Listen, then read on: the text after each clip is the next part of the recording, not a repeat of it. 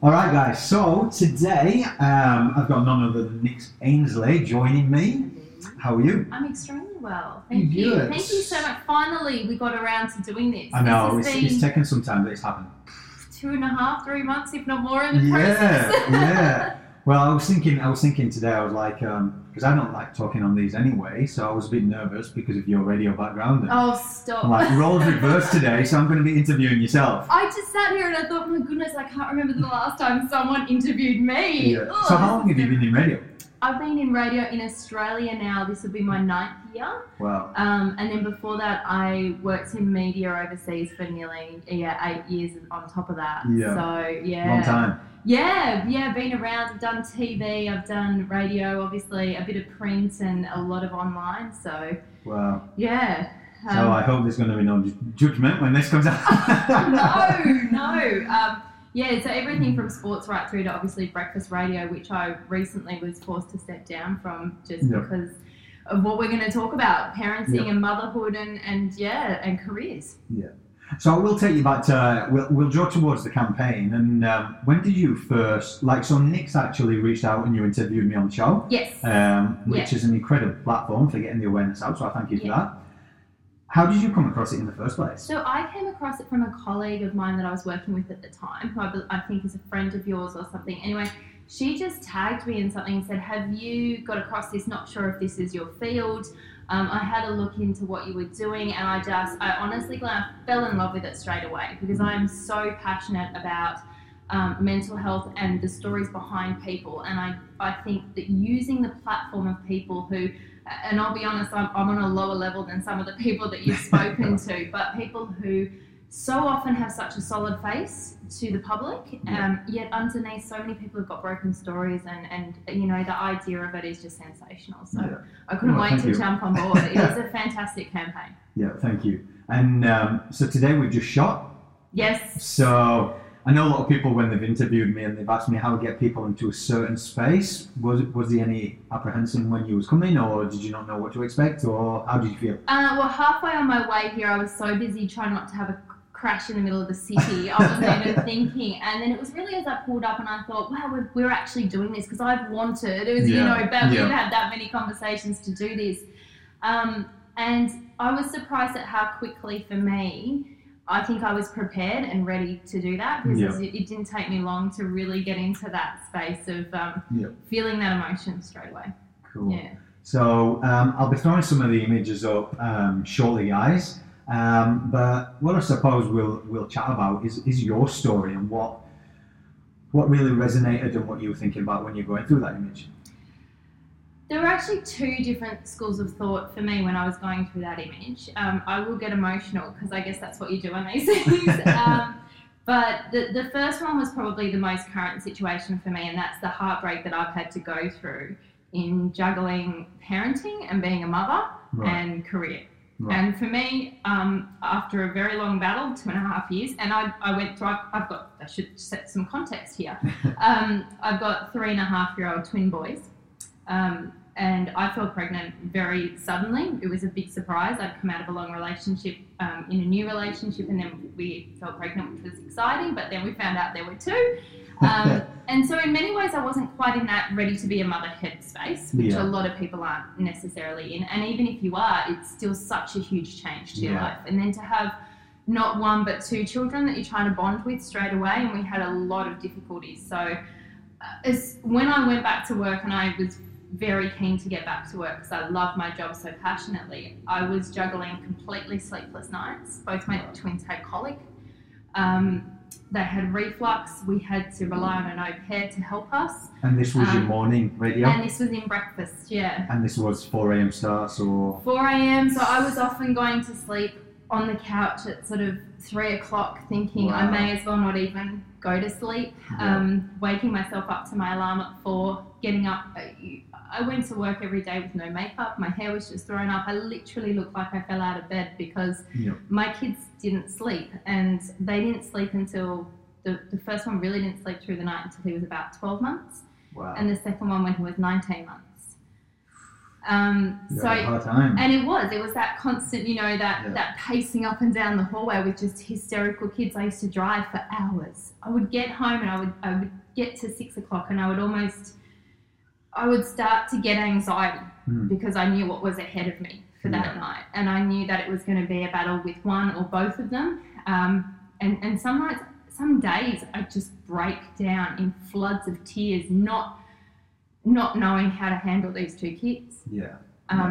And for me, work was that bit of me. It was, I'd built a big audience at the time at the radio station I was at that time, and it was selfish. I felt selfish about it, and I think that's something that a lot of mums struggle with, is that balance, because I desperately wanted to be with my boys and I desperately wanted to enjoy every second, and I didn't. And I guiltily loved going to work. And I really carried that for a very long time. And in many ways I carry it still, because when I made the decision finally to step down from work full time, it was the toughest decision. I still feel like I've lost part of my identity. Even though I'm still on air in a different capacity, and I'm so grateful. But it was a really hard thing. So that was the juggling, even just trying to survive. It was survival. For a long time it felt just like survival. And I mean, being a father myself, and I know my wife, when she first went to a mother's group, like when you first have your first child and they tell you to go, and she honestly had a really bad experience, because all the mothers, whether they were putting the front on, just saying that their kid was perfect and things like that. So my wife never went back. She just couldn't resonate, because our first child, Lincoln, he didn't sleep for a while. He didn't cry, but he was just awake constantly, so she was tired and she was juggling her job and things like this. But in saying that, did you feel a sense of still keeping up appearances when you had to go to work as well? Oh, 100%. And my co-host at the time actually had a young child and a newborn on the way, or a new one on the way, who's then born sort of 6 months after my boys. And I felt at times like I couldn't do anything but be happy about everything, because his experience was different to my experience, and I felt like I never wanted to be that dead weight. I had you going, well, actually, quite frankly, I'm so exhausted, I can't think. I don't even know how I'm holding a talk break together, but I know that I love this, and I know that I feel guilty that I'm not there, and it is almost an impossible juggle. But it's funny you talk about mother's group, because I can relate to your wife, because I had the same experience.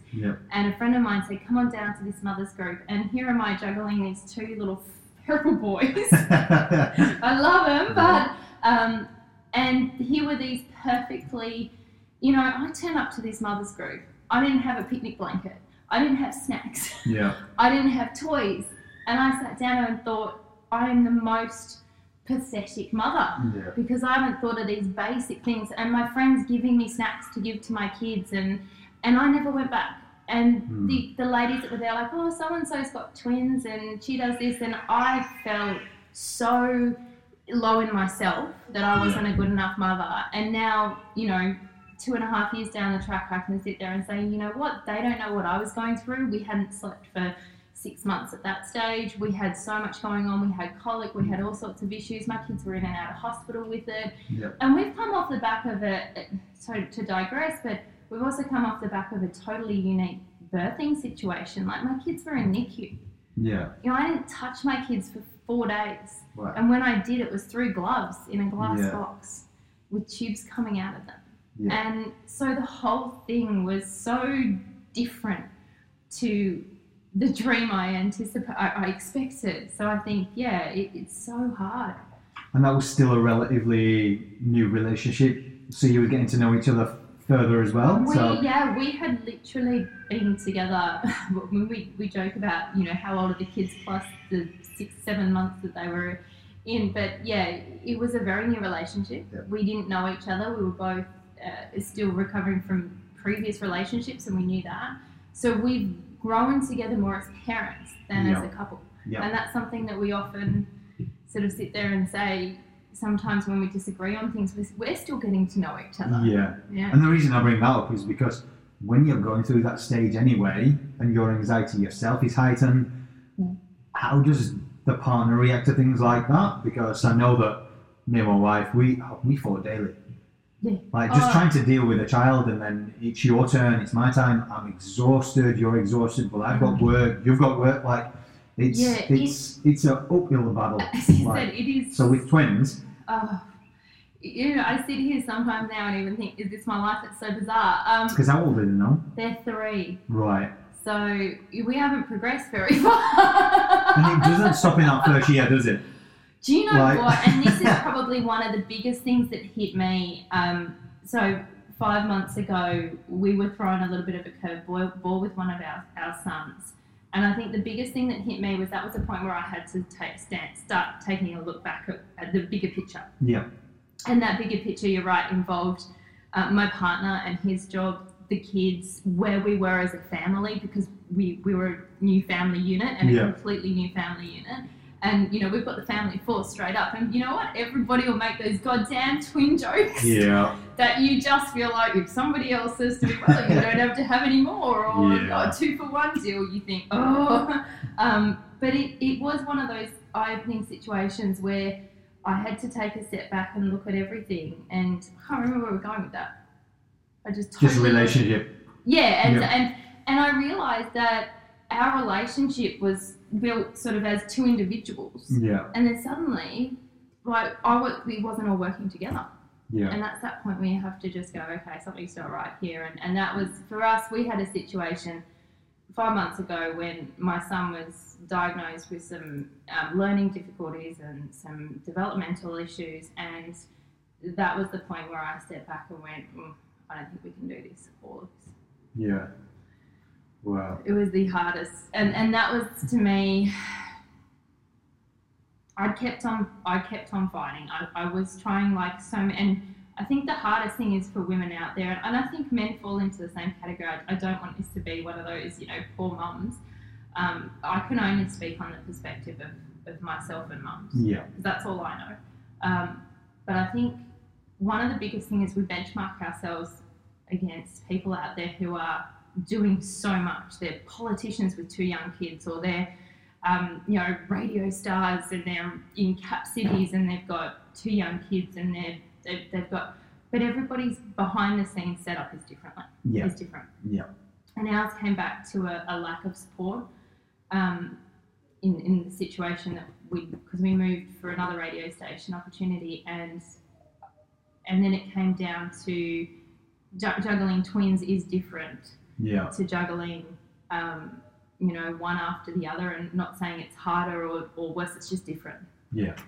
You know, having those 2. And then one of the things that I realised when I started looking at that big package and saying this isn't working and I'm going to have to make a really tough decision for me, was I looked back and realised that I'm comparing myself against other people.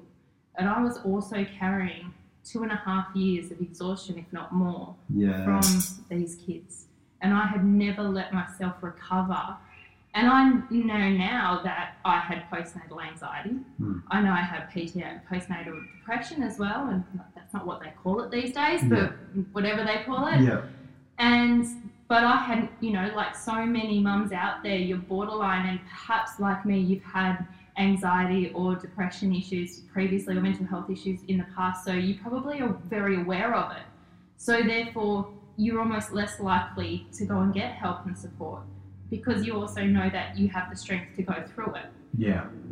Because I've had issues before, and I was like, I can feel that I'm down, I can feel that my anxiety is very heightened, I can feel I'm not dealing with these things, but I also know that I have the strategies in myself to deal with it. So instead of probably reaching out when I should have, I was like, no, I can power through, I can get back into fitness to help me, because that's something that has always helped me. But then suddenly I've got 2 boys and a full-time job, I couldn't. Yeah. And I think that's what a lot of people don't realise, is that your time, like, and this is behalf on fathers, I'd say, is your time is just not yours no more. No. Like, everything's invested to your children, and then your relationships suffer. Because there's no time for you to have that downtime. You're both too tired to even speak to each other, and then you snap at each other over the littlest things. And like you say, I think even as a male, and you see some of your friends still going out, and you see, like, there's a very big culture in the UK, and I won't say it's everybody, but it's kind of like a lot of the males tend to work, and then Friday, Saturday they go out, Yeah, and a lot of the women look after the children. Now, I think that's changing obviously with times. Yeah. I've never had that mentality because I don't go out that much because I've got kids. Like, you just don't go out. There we go. Like, your social life, you just don't go out. Yeah. But I think when you do see socials and you see these people like, say, celebrities, and you see them with 2.4 kids, and say Angelina Jolie when she's got like 5 kids and stuff, and you're kind of like going, how the hell? Because one child is enough sometimes. So like 5, and I think that's the good thing about this campaign being mental health does not discriminate, and bringing the point of a mother in to show that side, and a father and things like that. We don't see behind the scenes, so we don't know how much she struggles. She's got the money to pay for 5 nannies, but again, you don't know what she's going through, because she might be a strong mother who isn't paying anyone to look after her. She might be going through it herself. Or you know what, it might, and this was one of the things that ate away at me, is that she might, not that I'm putting myself on her level, by the way, but when my kids were in being looked after somebody else, you know, I felt guilt every single day of my life. Since my kids have been born, I have felt some form of guilt. Right. I have felt guilt that they were premature. I have felt guilt that they were in NICU. I have felt guilt that, you know, one had to be delivered earlier than he was ready because the other one wouldn't have made it.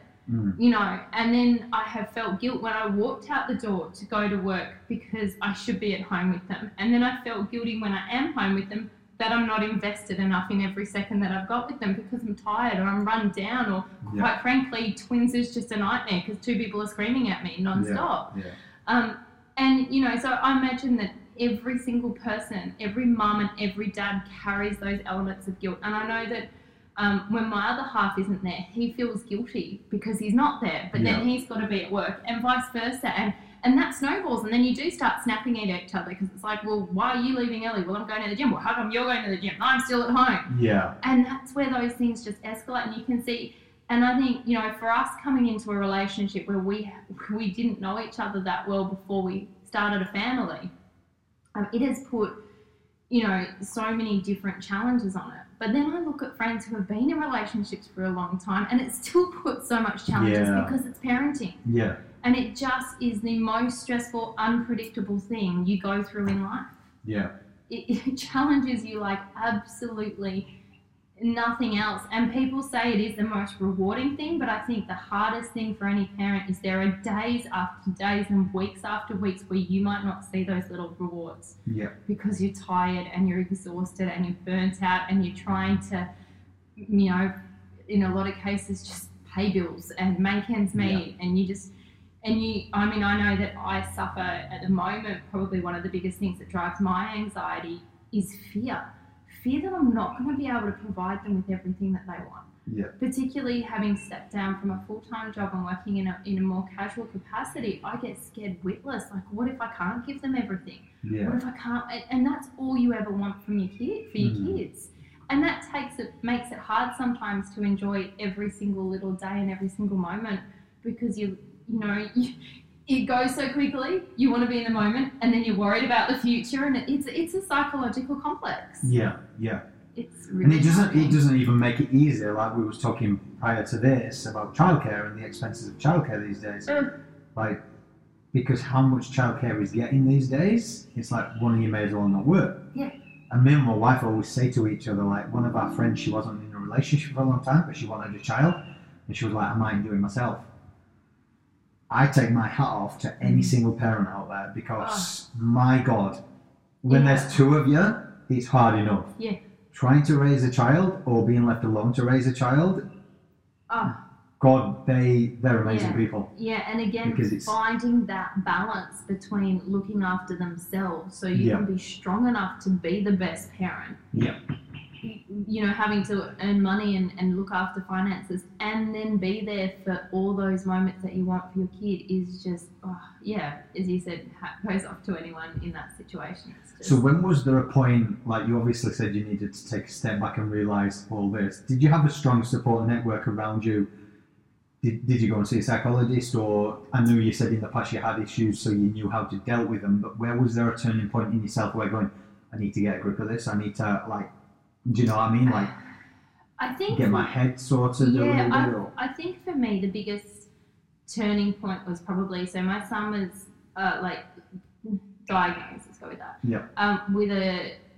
with what's called global developmental delay. Right. And I'd never heard of global developmental delay, but from the minute he was born, he's met his benchmarks, but not at the same time as his brother.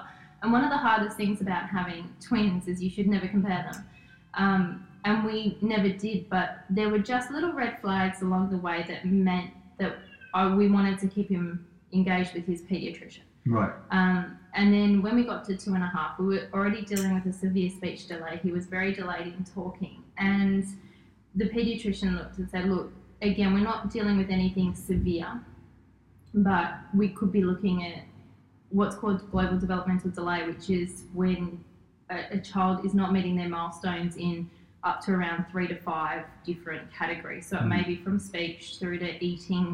We have a lot of sensory issues, food issues, sleep issues, but more so a comprehension thing. So he doesn't have the ability to process information as well as other kids. He still does, and he doesn't have the ability to cope with change and things that are going on around him quite as well. But he is very social and he's engaged. So it's a very unusual situation. And at this stage, I'd taken a different job, and that sort of stretched our family a bit. We were committed to doing it because I really wanted to work for this particular company. I'm very grateful for that opportunity. But I was suddenly put in this position where these development issues with him were becoming more apparent, and I was relying on external childcare, and he wasn't coping, and my other son was just not coping because he wasn't coping, and we were all not coping. And I think that was the moment when I sat back and went, I'm not coping. Yeah. And that was the biggest point for me, is that everyone around me had told me, and I knew, but that was the point when I realised I'm exhausted, I'm drained, and I'm not coping. Yeah. And that was part of the process of me saying, I can't get him through this, I can't get them through this, and I can't get us through this if I keep going down this pathway. And so that was for me, that moment where I had to sit back and almost say to myself, you've been through a lot of emotional stuff in the past, you know better, then you need to reach out to the right people. And I'd already seen a psychologist because I knew I was at that point. But for me, as I said, it was about something's got to give. And making that very tough decision, but realising that if I kept going, trying to juggle everything, no matter how much I love my job, there was going to be a day when I turned up and I couldn't do that either. And I didn't want that. And I didn't want the kids to not cope, and I didn't want my other half not to cope. And so that's when I stepped back, when I'm the gel, the glue, if I don't look after me first. And the hardest thing for me was I'd always told myself that looking after me was going to work, because that was about me. It was my passion, it's my love, it's my everything. But then I realised that my life had changed so much and so quickly. Like, I'd gone from coming out of a relationship, being so focused on work, meeting my other half, falling pregnant, having twins, going back to work, trying to juggle it all, going, hang on, I haven't really stopped to realise I'm a mother now. There is a bigger job. And so that was that really critical point for me, was accepting the fact that my son, I needed to step back and take my son to OT and take my son to speech, and to work through and sit with him every day and help him with his speech and help him get through his meals and have that patience. And it needed to be me. Yeah. And I could only do it if I started healing myself. And so that was really that point. So while stepping back from work was the hardest thing, it was also that critical moment where I realised I needed to psychologically start to heal myself. And I'm still going through that process. Yeah. Because obviously, it's only been a couple of months, and I'm still dealing with not being that career-driven woman, or having a career in a different way, or finding my identity again. Who am I when I'm not a breakfast radio announcer? Change that.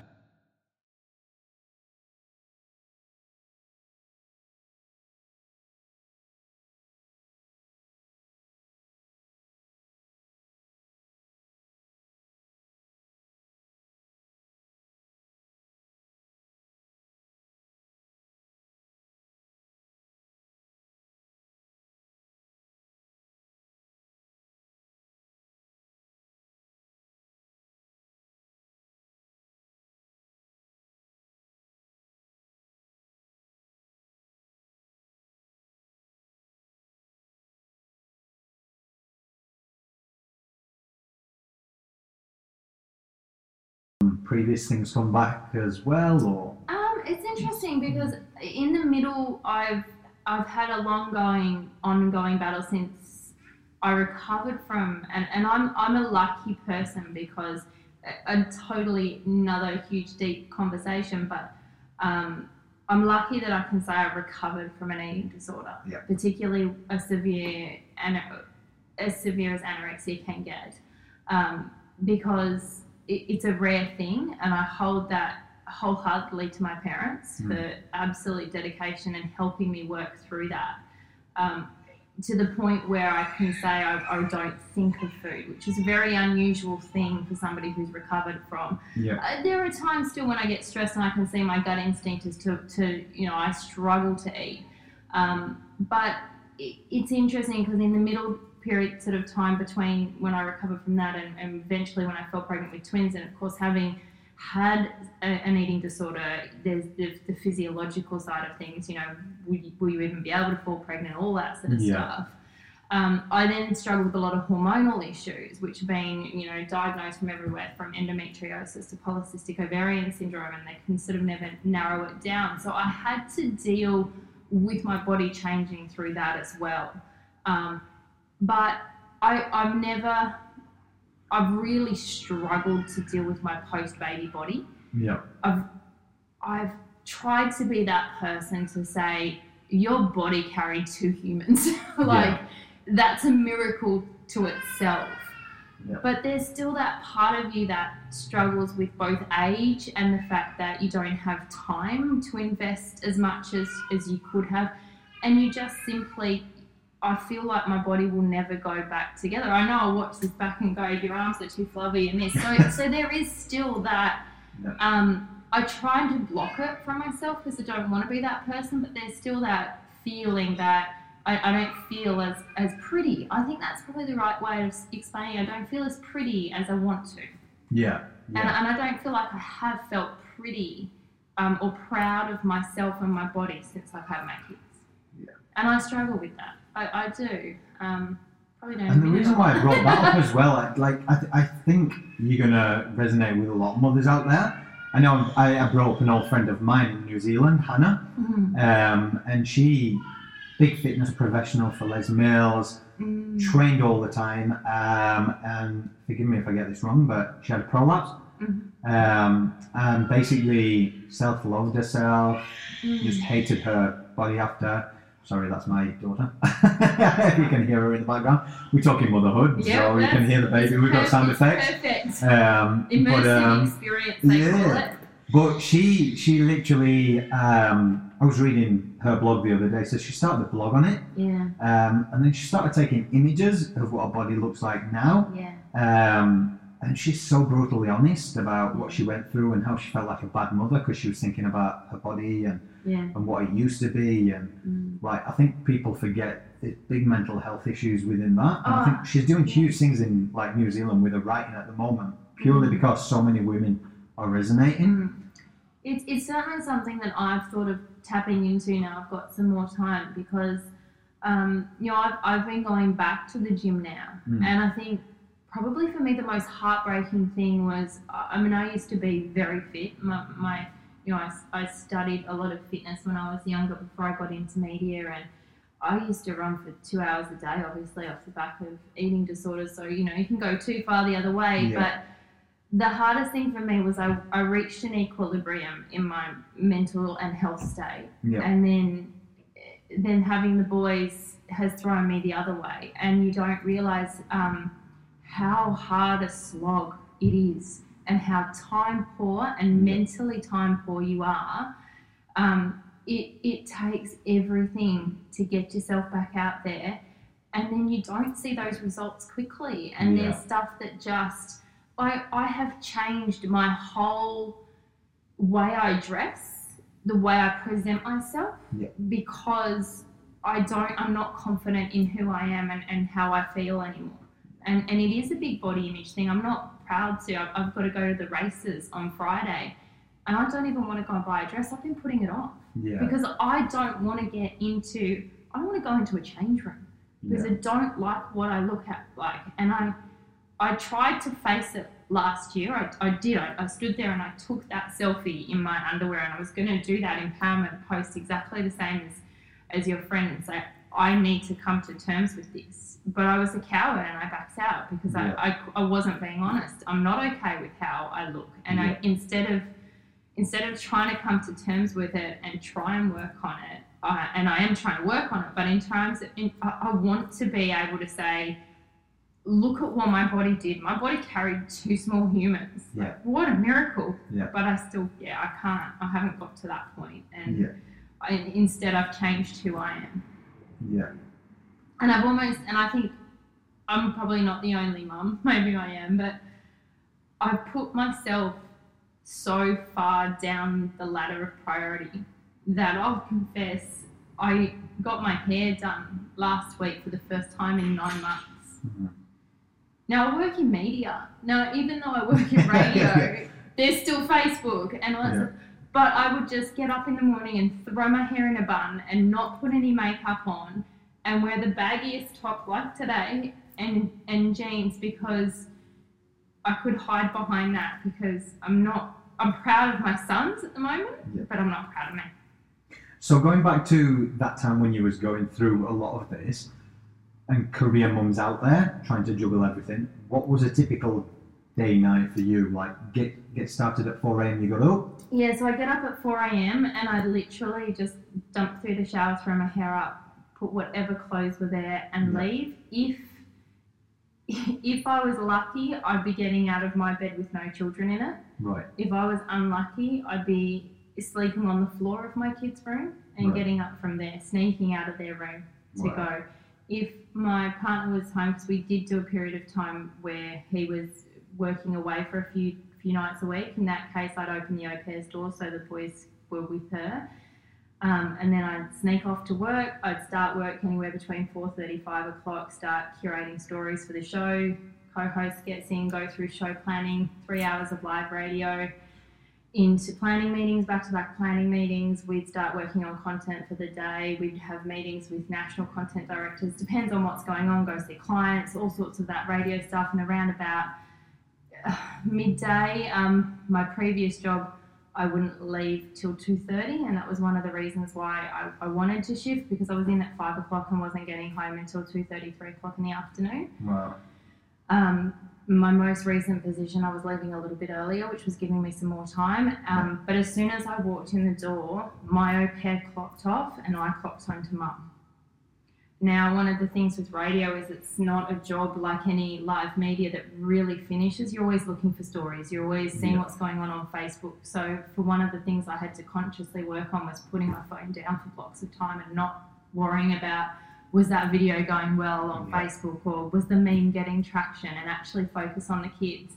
And then it would jump in. I'd try and be home for lunch because Hunter won't eat, so he won't eat without me. Right. So my first job is sit down and try and get him to eat a piece of toast with Vegemite on it, and that would be sometimes an hour process for us. Wow. And I always tried to take that pressure off my girls, my au pairs, so that they had, my important thing was that they were okay, because they were responsible for looking after those kids when myself and Chris weren't there. Yeah. So that was a really key thing, to make sure that they had their breaks. And so then I'd just go straight into mum mode, and it was just, lunch into some kind of afternoon activity. I'd try and take them to the park, and I don't know how other career mums felt, but by the time I got to that 3 o'clock in the afternoon, I'd want to sit there and watch them play. Yeah.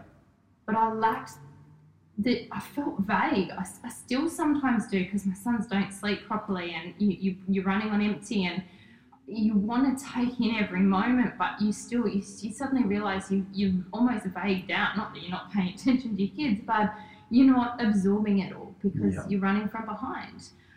So then, we'd go through the same process in the evening. Dinner would be a very long process for us, and then bath, bed. I'd try and get them into bed always by 7 o'clock. I'm very routine driven because you have to be.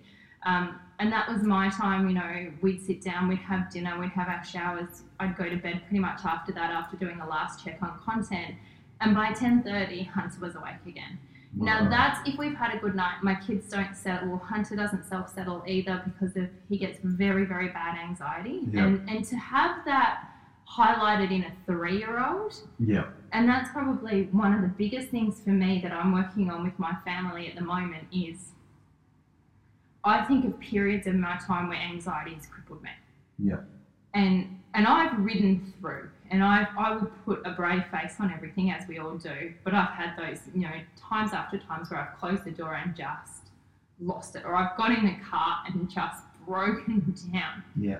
Because my anxiety has been so bad that I felt like I didn't know how to function at times. And I'd say most people wouldn't know. They would never have known that's what was going on inside. Yeah. And for somebody to sit there and identify that a child has elements of anxiety, I would move heaven on earth to make sure that he has the ability to cope with that as best as possible moving forward in his life. And I know a lot of people are, how can you diagnose anxiety in a 3-year-old? But they're seeing signs, and developmental psychologists come so far now that, we're naive if we sit there and go, early intervention is key, we're just going to ignore it. We're not living back in those days. And so, for me, he and his night anxiety, he would get so upset at night having to go to sleep without me that he would make himself physically sick. Wow. So I'd be sitting there at night, sometimes with Chris away, sometimes with him home, or he having to work late, and I'd have this kid that was just losing it, having to go to sleep. You can't walk out on a child in that set. They're self-settling, and he actually self-settled okay when he was younger. He was the first one to. But then whatever in his developmental cycle changed, he's got worse as he's got older, and the other one's got better. So, and then we'd go through cycles where he'd wake up every 90 minutes. Yep. And so that's it. Some nights we'd have good nights and he might wake up, 1 or 2 nights, 2 times through the nights, and other nights I literally would just sleep on the floor with my hand in his cot, waiting for my alarm to go off at 4 o'clock and start again. Wow. But it's funny what you say with that, because when you feel this self-judgment, like some of our friends, when we said at times we had Lincoln, our son, sleep with us most nights in the bed, and they was like, no, we made sure that our child was in the cot, in the other room, we set it out from the beginning, and we'd get home at night sometimes going, how though did they do that? It was like, you were so mentally drained, your body's physically exhausted. It takes all of you to even just wake your eyes up sometimes to walk across the room to the cot, let alone another room. To keep doing it, it's easier just to get them in bed with you and just, and like, I laugh sometimes because I'll see my wife and still to this day, if Lincoln comes walking in the room and just gets in the bed, she still, because of all those years, sleeps right at the edge of the bed. Right, almost as if half her body is off the bed. Whereas I've got like a full space, he's tucked up in that cuddle with her, and I'm like he's 6 now, like he doesn't sleep with us, but he'll walk in sometimes and he'll get in early in the morning when he's woke up, and they'll be like, he's big enough now to push him over, like roll him over, and she's just so accustomed to that edge of the bed thing. Isn't like, that funny how you adapt? But it's good when people open up and share the stories, because so many people try and put that mask on. And you know what? Both my sons were diagnosed with severe colic. Right. So we had colic issues right from the word go. And look, if you've never had a colicky baby, I honestly, I cannot express, I want to say luck, but just be grateful, because it can be the most hideous thing. It breaks you, because you cannot get these babies to calm down. And I had 2 colicky babies. Often, Chris had to go back to work and then I had to go back to work, and we're juggling everything. When we had our first au pair and nanny, we used to just say, just walk, just put them in the pram and walk. Yeah. Because that's the only thing that will settle them. And I would come home and I would take it all, and we would spend hours, literally hours, pacing up and down rooms with these babies. Sometimes, both of them over the shoulders, just trying to calm them. I had one time we were nearly at the 6-month mark, and Harrison was so bad, I was in tears, and I was like, I can't do that. I was literally convinced there was something wrong with this kid, and I took him to the emergency department. And I sat there and I just cried, and I said, my kid's broken. And they're like, are you okay? I'm like, no, but I'm okay in that sense, but I'm not okay because I feel like maybe I'm missing something. Yeah. And they were brilliant. They looked thoroughly and they did everything they can, and they said, look, we can't, it is just colic. And I remember walking out going, what is just colic? And it is the most horrific thing. And we had to do everything we could to try and get these babies to sleep and then to stay asleep. And then as they progress towards, you're told within 3 to 6 months they grow out. They didn't. 6 to 9 months, they didn't. Wow. 9 to 12 months, they didn't. 12 to 13 months, Hunter started to grow out of it. And we were like, okay, cool, we've got one kid that's going to sleep. Harrison just could not break it. And I remember, there's those sleep, and you can go to hospitals and they help you with sleep stuff. And I remember being, because we were in the country, we weren't in the city at that stage. And I remember ringing them and going, what do I do? And they're giving me all these techniques, pat them on the back for 10 minutes and then walk out for 10 minutes and then come back. I'm like, no, I'll be here all night. And they're like, you need to let them cry it out. If I tried to let Harry cry it out, he would break me before I could break him. I would be sitting there going, I've got to get up and go to work at 4 o'clock in the morning. I haven't eaten. This kid is just not stopping. Yeah. And then I had a very frank conversation with my mother. And she said to me, do you know any 15-year-old boys that need to be patted to sleep by their mothers? I'm like, what are you talking about, Mum? You're stupid. And she's like, no, think about it. He will get there. And after that, I chucked it.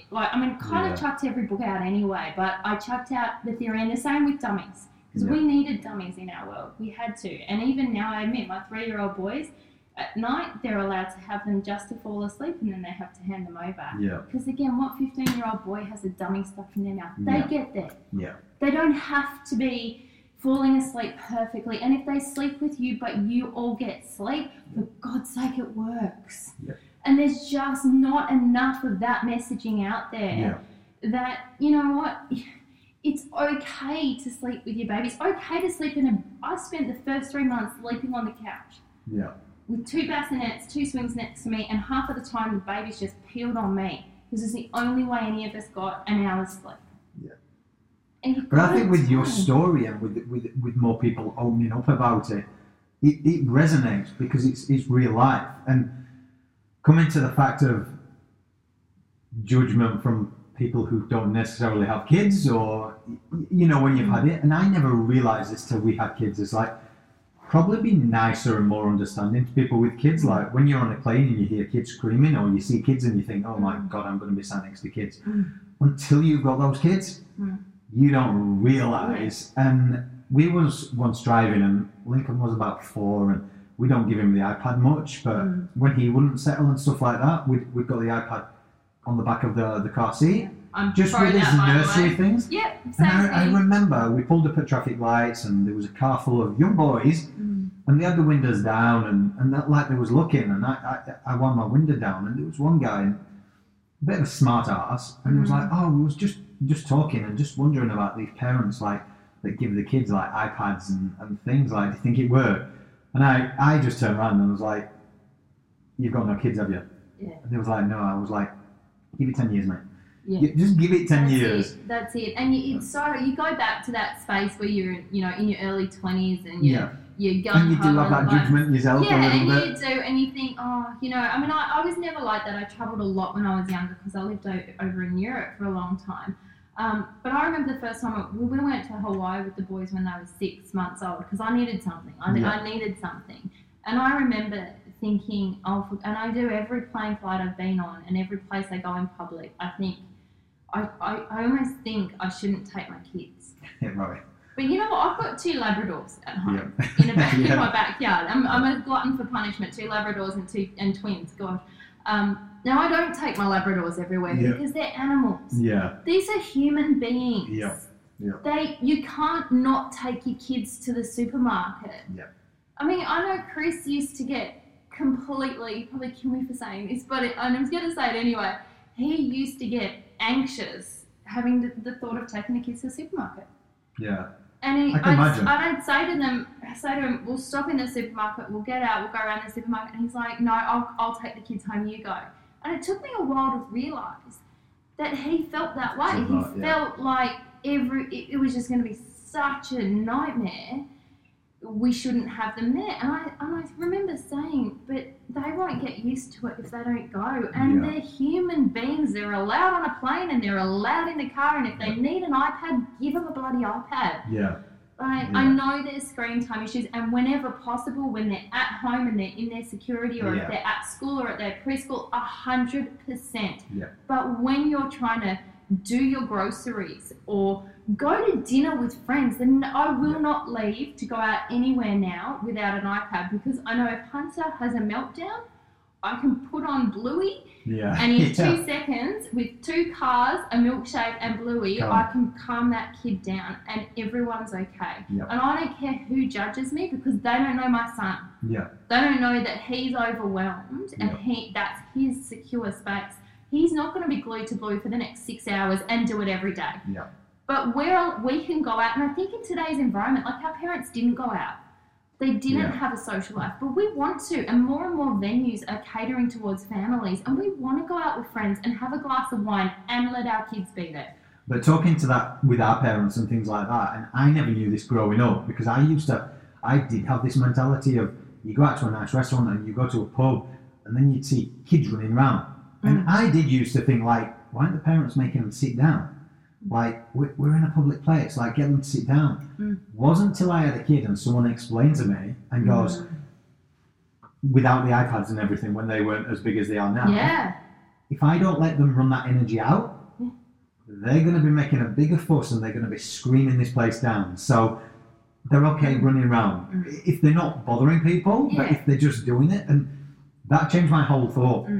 I was just like, that makes so much sense. It does, and I think one of the things is as parents, we need to accept the fact that, and I know that, again, going into a relationship very quickly, our lives changed very, very quickly. Yeah. We were 2 independent, strong people, and suddenly we're a cohesive family.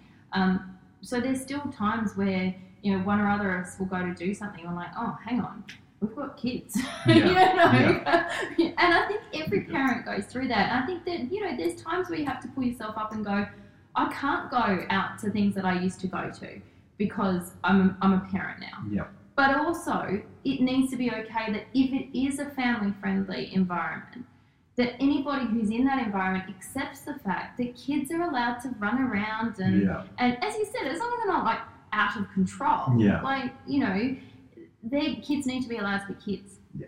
And, there is that balance of parents understanding you can't take your kids everywhere and you do need to control them. You do need to be in control of them. Yeah. One of our big things is we're very, I don't like using the word strict, but I'm sure if anybody looked through my window, I'm structured. Yeah. I'm strong, and because I've got 2 boys at the same age. Everything is a wrestle fight. Everything is a competition. Everything is an argument. Everything is a fight. Yeah. And if I don't control them, I cannot literally take them anywhere. Yeah. But at the same time, I'm only doing my best. I still need to be able to get them out. So it is such a hard balance. Well, we've been talking for a long time. Yeah, that sounds sorry. like that's going. So I just want to thank you for your time. Thank for you obviously for letting me be coming on the campaign and giving us the platform to get that awareness out on your radio show. Yeah. I'll end it with a big thank you. We will throw all the links to where you can see the images. Follow Nick Ainsley on all the socials, and we'll get it up as soon as possible. Thank you. Yeah, I just heard it suddenly go. Yeah, no, we're rabbiting on. Thank you. No.